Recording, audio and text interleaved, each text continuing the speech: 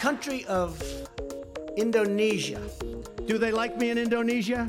100% confident Indonesia will prevail.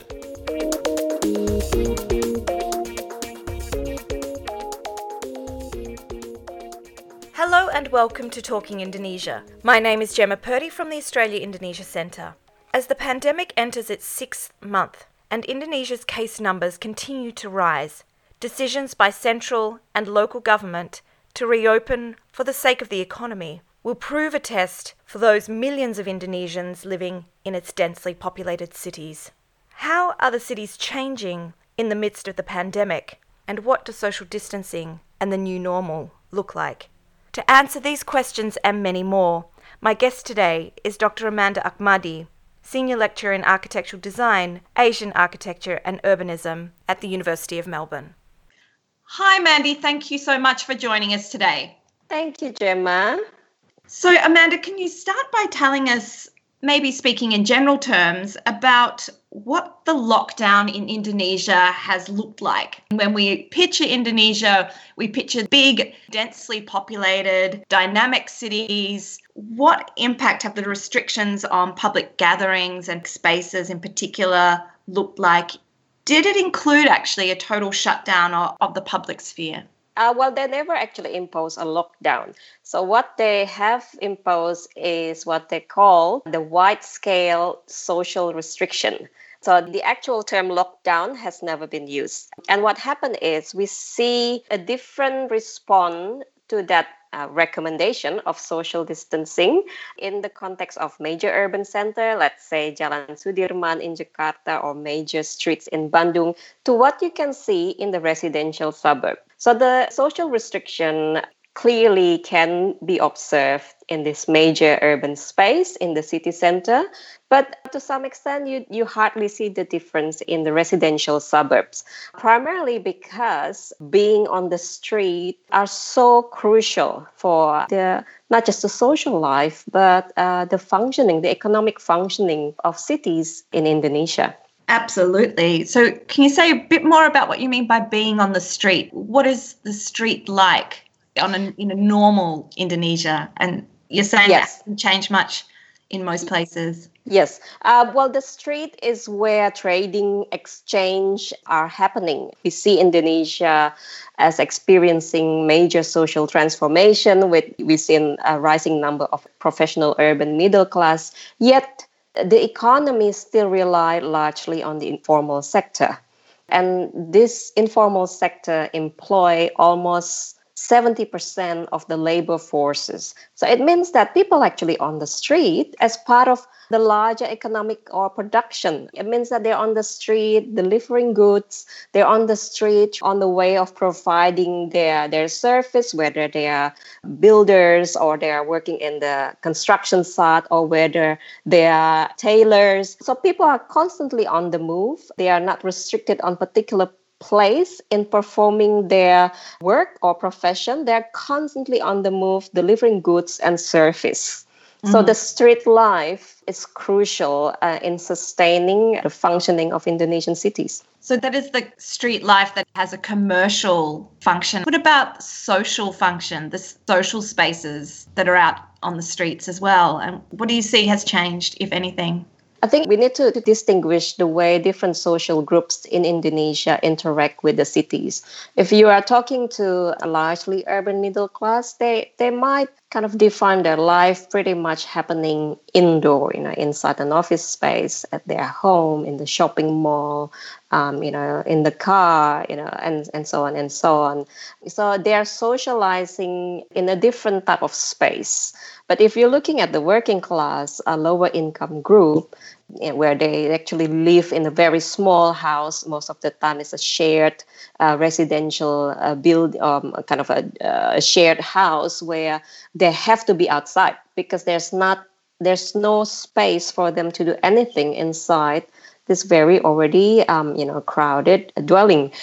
So if you're talking about the working class, they're interacting with their community, their family, visiting their family, and so on. They're constantly on the street to some extent, visiting or taking care of their elder parents, walking their kids, and or kids actually, they need to be out there because they barely have space within their own house to play or learn and so on. So in a sense, the public space remain very crucial for the working class and lower income group. The middle class is a different story in the sense that they have more space to absorb working, teaching their kids, caring for their family member within the confine of their house or their residential suburbs. Yeah, and you mentioned cars, they have their own transportation.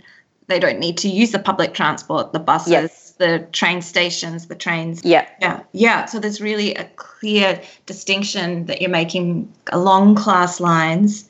Can I ask if we say a little bit more about this PSBB, so the social distancing regulations that were introduced instead of a full lockdown as you describe it? So what did this actually mean, and how have Indonesians interpreted the regulations? It's a really, really interesting situation because I don't think it's even presented as a regulation, but it is presented as a series of recommendations. And when you're talking with Indonesian, where they're very casual. Rules are meant to be bended. Rules are meant to be interpreted. If it's not even a rules, it's not even set of rules, then what do you expect? And in a sense that what they've recommended is almost similar to what we have here, that you need to minimize leaving your house. When PSBB was put in place, this is also the same time when all the formal sectors were shut down, offices, shopping mall, what have you. You need to work from home and so on and so on. Schools are closed. You're supposed to shift to remote learning. So in a sense, the recommendation is you need to minimize leaving your house if it's not essential. But as you know, economically, for the majority of Indonesians, for almost 70% of the population, being on the street are essential. And at the same time, there's no control of the implementation of PSBB. There's no clear measure. How is it being monitored? So there's no consequence when you're not complying to the recommendation. And we've heard anecdotal stories where the only punishment is to do 10 push-ups or 10 squat jumps. Yes. So people see it as something that is not serious. It's not consistent, and there's no consequence of not listening to it, of not complying to those recommendations to minimize social movement. You gave a seminar paper where you pointed to some examples where whilst the directive coming from government is, as you say, very loose about implementation and consequences, but locally people have had different responses, yes, right? Because I think that is when smaller scale collectivity rise. When they are interacting in urban space, let's say the street, the market, then they're just becoming part of this large, urban society.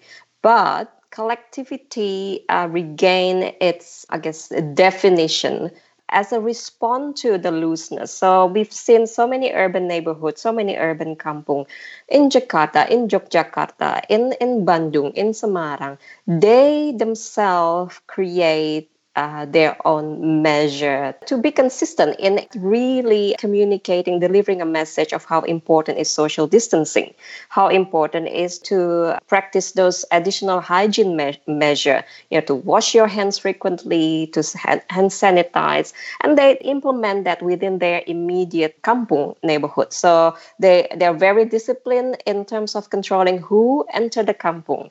The problem is they can't limit the movement from their own residents to leave the kampung because it's a matter of whether you're going to eat today or not.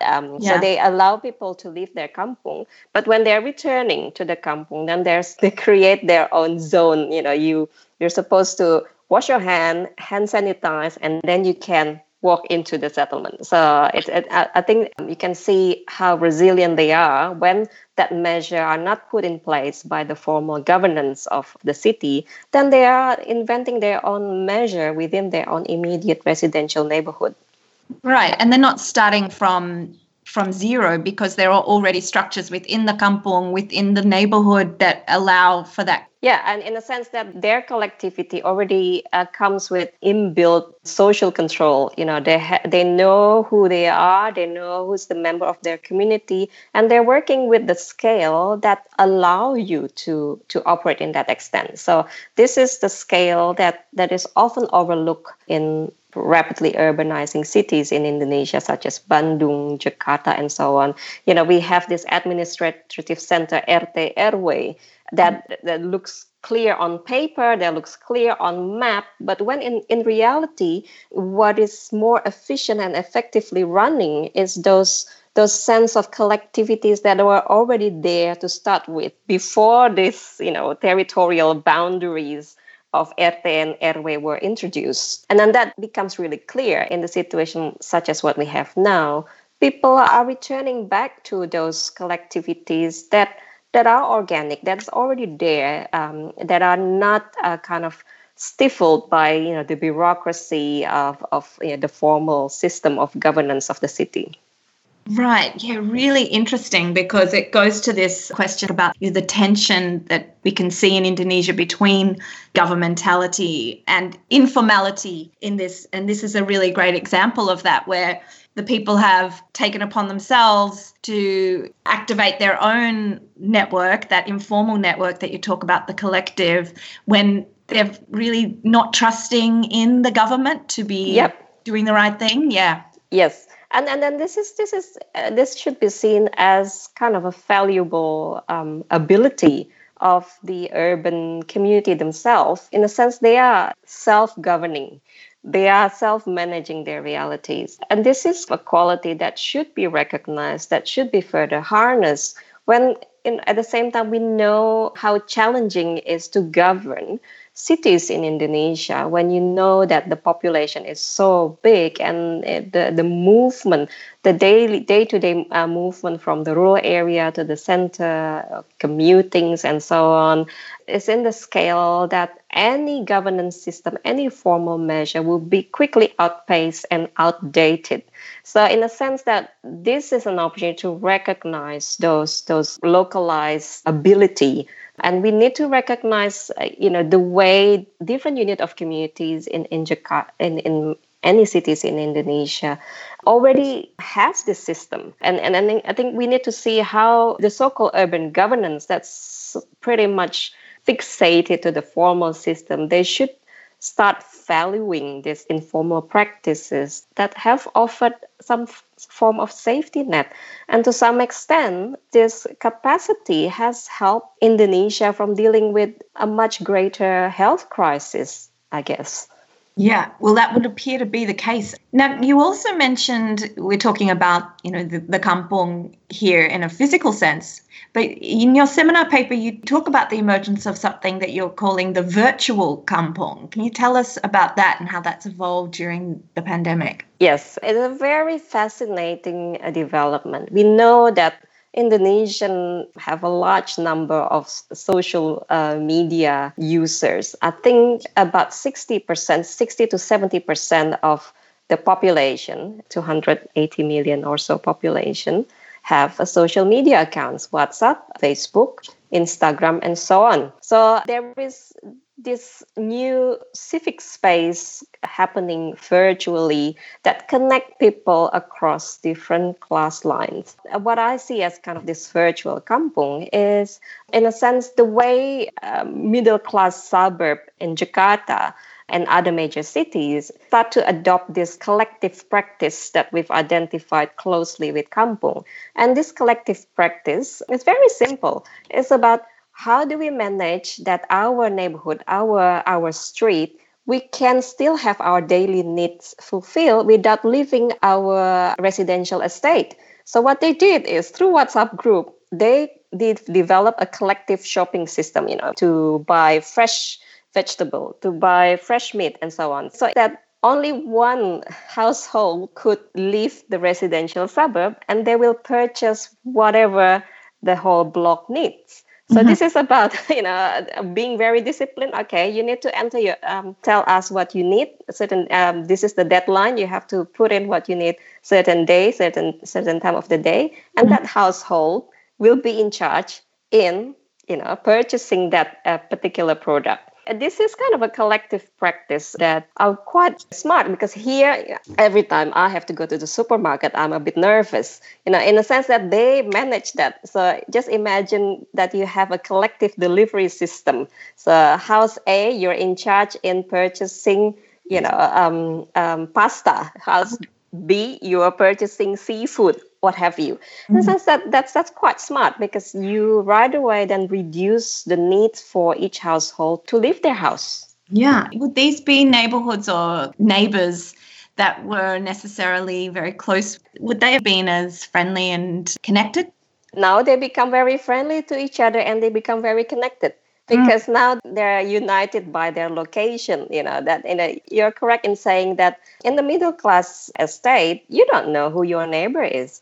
But these days, it's very clear, and they're very disciplined. Like only people who live on the same street could place an order, because, you don't want to overwhelm a particular household. And they have a measure of making sure that this order is for that particular house. So, and they got to know each other, and then through that system, and they start kind of promoting, I guess, or this shop, this is actually my relative. They have this really good product in case you want to sample their product. So they become a new connector between the shops and the customers. And this is essential, very, very essential when shopping malls, all the formal sectors were shut down. You can't go to the supermarket. And amazingly, the informal traders are so responsive to that situation. We have stall in traditional market now declaring we now accept a delivery order. And this is our mobile phone. And with that mobile phone, they are connected to the middle class WhatsApp groups and so on. And then that's the virtual market space. Yeah, amazing. I mean, we can kind of see parallels to the story you're telling around the world, can't we? Where we have these images of people, in lockdown New York, suddenly they're becoming so friendly across the street, out on their balconies talking to each other. It's happened elsewhere. Here in Australia, suddenly a Facebook group pops up for the street where you live, where in a suburb where you may barely know anyone in your street. So there's some incredible kind of things that, positive things that are coming out of it, and that, as you're describing, in a collective sense. Yep. So say a little bit more, if you can, about the innovations that you see in the informal economy. You mentioned the social media usage, and also we know that Indonesia's digital economy is booming and so inventive. Have you got any examples there of where you've seen some really cool, innovative things happen? I think what is really fascinating is the tukang sayur. I mean, tukang sayur is a traders that walk through your neighborhood selling fresh vegetable, fruits. And I remember when growing up in Jakarta, they also bring to your house, chicken, fish, what have you, fresh tofu, fresh tempeh, and so on. Now, this tukang sayur becomes such a crucial element in any housing estate where the majority of household has become so accustomed of going to supermarket, and the supermarket is no longer open, then the tukang sayur is the savior of the day. You get fresh produce to your doorstep. And then the tukang sayur reinvent their system. You can pre-order what you want, and they will pre-package it. So there's less handling of the goods. You can give them the list. Okay, what do you need that day, what day that day, and they have their own communities preparing to make sure that everything is tightly wrapped and so on. And you can pay it by transfer. So there is no need to pay by cash anymore. You just pay it after you receive it, and there's this high level of trust and flexibility. Okay, what is it that the customer needs, and we'll offer that. And so there is a booming in the tukang sayur, and to some extent that they're upgrading themselves. So in the past, we've seen very rickety timber, kaki lima and so on, with a very simple mechanism. Now you see motorized tukang sayur with refrigerated container. to make sure that vegetable, fruit, or this fresh meat will remain as fresh as they need to be. And there's kind of becoming a franchise. This is about they're seeing the situation as an opportunity to strengthen their business, and then they become another source of employment. So in the sense that in the midst of the situation we're here in Australia, people are losing their job. In Indonesia, the informal sector create work opportunities. And I think, and to some extent, that they now even start creating an app. So where residents of middle class suburb, you can enter your yes. Of course, there's an app. I just love it. So this is the informal economy really coming to the fore here. Yes. Really, as you say, becoming the heroes and saving the day. Indonesians actually have had an incredibly sophisticated system of delivery. And, we could talk about the Ojek and the Gojek story. Yes. And how that's evolved. I mean, I have actually a very fascinating story about how the Gojek system link the middle class with the working class like never before. Just at the start of the COVID-19 in Indonesia, there was, we knew exactly, the Gojek will be the first who will, deal with the consequence of social distancing. People will just stop ordering. But, that's not the case. They become even more crucial. And then I come across this posting in the WhatsApp group. There was a Gojek driver posting how he is really concerned that he won't be getting any delivery order. He won't be driving someone's child to their school anymore because they are so afraid of this virus. And the customer of this Gojek driver circulate that text. And because of that, he rather receives multiple new orders.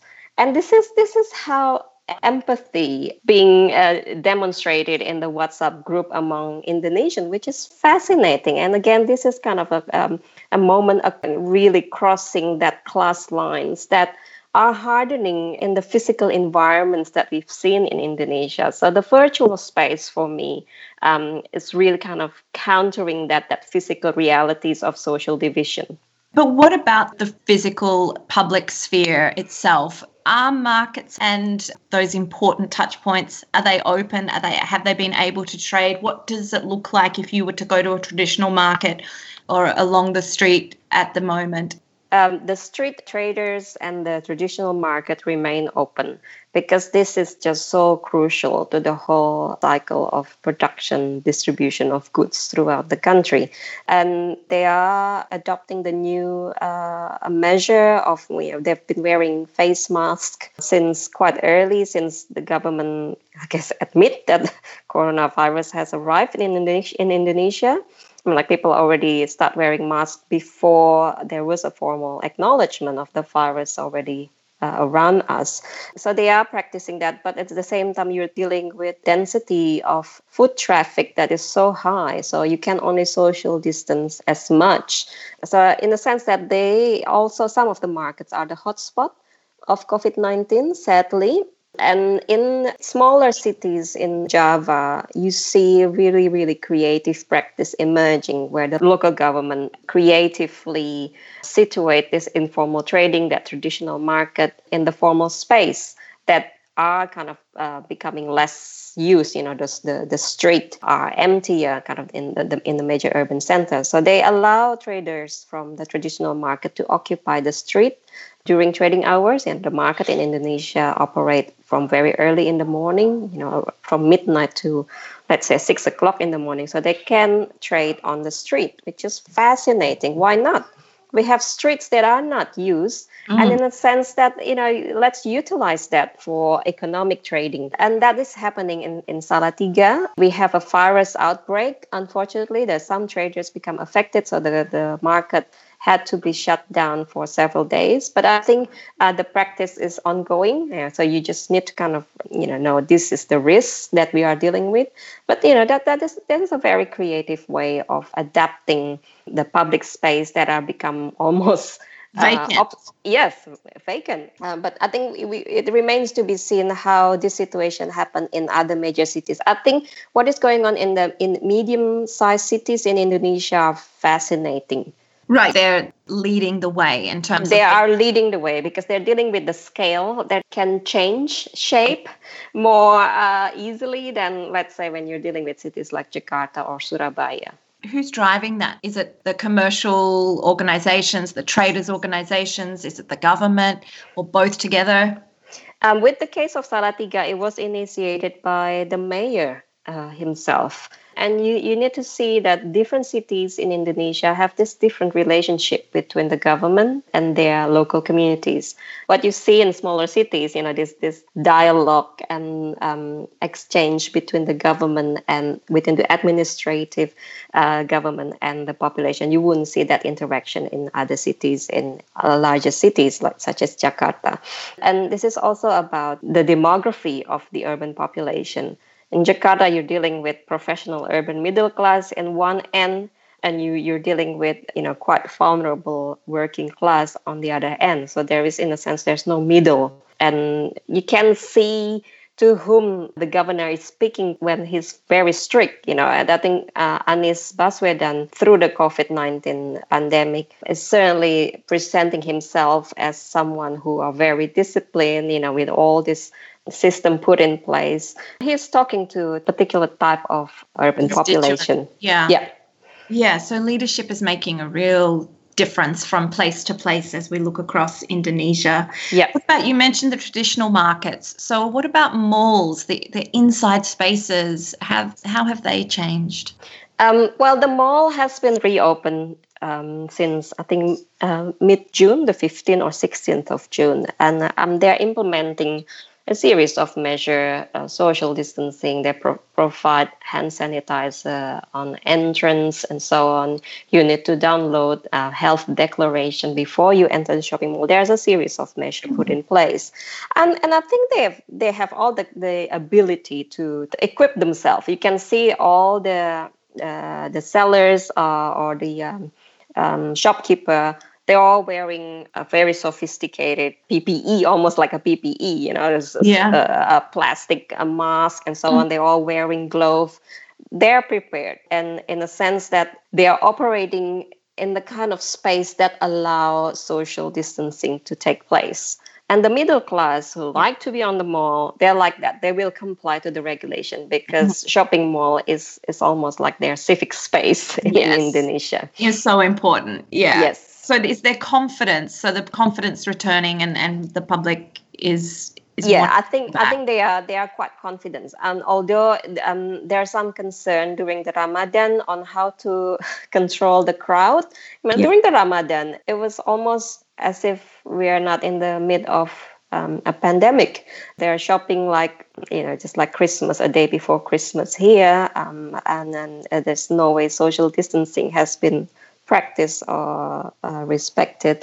But I think you see now in the shopping mall, because the space, you're dealing with huge space inside, and then it's just constantly clean and sanitized. And this is such a big part of the formal economy sector, and also provide source of employment for many of the shopkeepers. So I think they are operating and they are adjusting.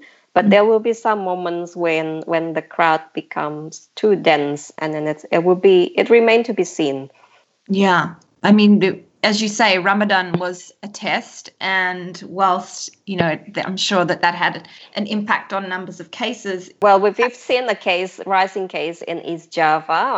I'm sure epidemiologists in Indonesia will have their own analysis, but, East Java, you would imagine the increase, which is sort of 2-3 weeks after the Ramadan. Yeah, might be related to the fact that people are returning to East Java, what have you, from Jakarta, and the whole movement of people, and then this religious events and so on. There's so many things that somehow still operating as if we are not in this really unprecedented time. And in fact, the number it's continue in increasing. Like the trend is still up. That is absolutely sure.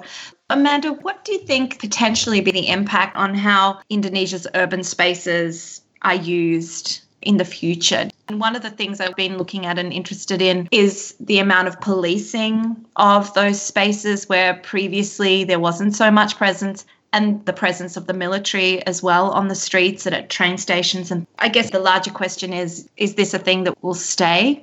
Yeah. I think that's a really important question. And then we certainly, from outside Indonesia or anywhere, we are questioning the future of our urban space, whether it will be even more governed, to what extent it can remain public, how public will this space be and so on, whether people will trust those spaces, whether they want to be there.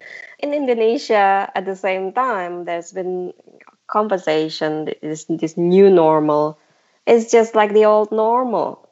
It's still the same, nothing changed. So when you're looking at this exterior urban space in Indonesia, the ability to govern that space will remain very, very limited because we're dealing with the scale of population, the scale of mobilities that outpace any attempt to manage that. But we are looking at a different thing when we're referring to internalized urban space, those shopping mall, civic building, museum, train station, or mosque and so on. I think there will be a rethinking of how you control users. So in the sense of this idea of surveillance will probably be a bit boosted up in dealing with those internalized urban space. The issues of privacy and surveillance have taken a backseat to the importance of public health in this case, but it's something to consider for how it carries forward afterwards. Well, thank you so much, Amanda. That's been really enlightening. How are you feeling about the prospect of travel to Indonesia is going to be maybe impossible for a while? Yeah, it is. And this is really, really, really worrying in the sense that my whole research area really, really rely on the ability to travel to Indonesia, and I have families. But at the same time, I remain to be quite optimistic with the fact that Indonesians are such a resilient place, and the people I'm interacting with, they right away utilize the digital platform creatively. And so in the sense that there's always a way of trying to capture what is going on in Indonesia these days, beyond what is being reported on the news, beyond what is being portrayed in the media, because everyone in Indonesia, in a sense, reporting their realities. Indeed, documenting their reality. So when I was preparing for one of my recent presentation, I reached out to my colleague in several cities in Indonesia, and the conversation in WhatsApp group was so, lively, and everyone is so eager in kind of sharing their situation. So there's, the resilience is quite fascinating to be observed. Yeah, indeed. We can learn a lot as well, I think, from the resilience and the creativity and adaptability that we see in our friends and colleagues in Indonesia all the time. Definitely, Gemma. Well, thank you, Amanda. Take care. Thank you. You too, Gemma. That was Amanda Ahmadi from the Melbourne School of Design at the University of Melbourne. Talking Indonesia will return on the 13th of August, hosted by Dave McRae. Remember, you can find the entire Talking Indonesia podcast archive at the Indonesia at Melbourne blog. Subscribe via iTunes so you'll never miss an episode, or find us via your favourite podcasting app. Until next time, this has been the Talking Indonesia podcast. Thanks for listening, and bye for now.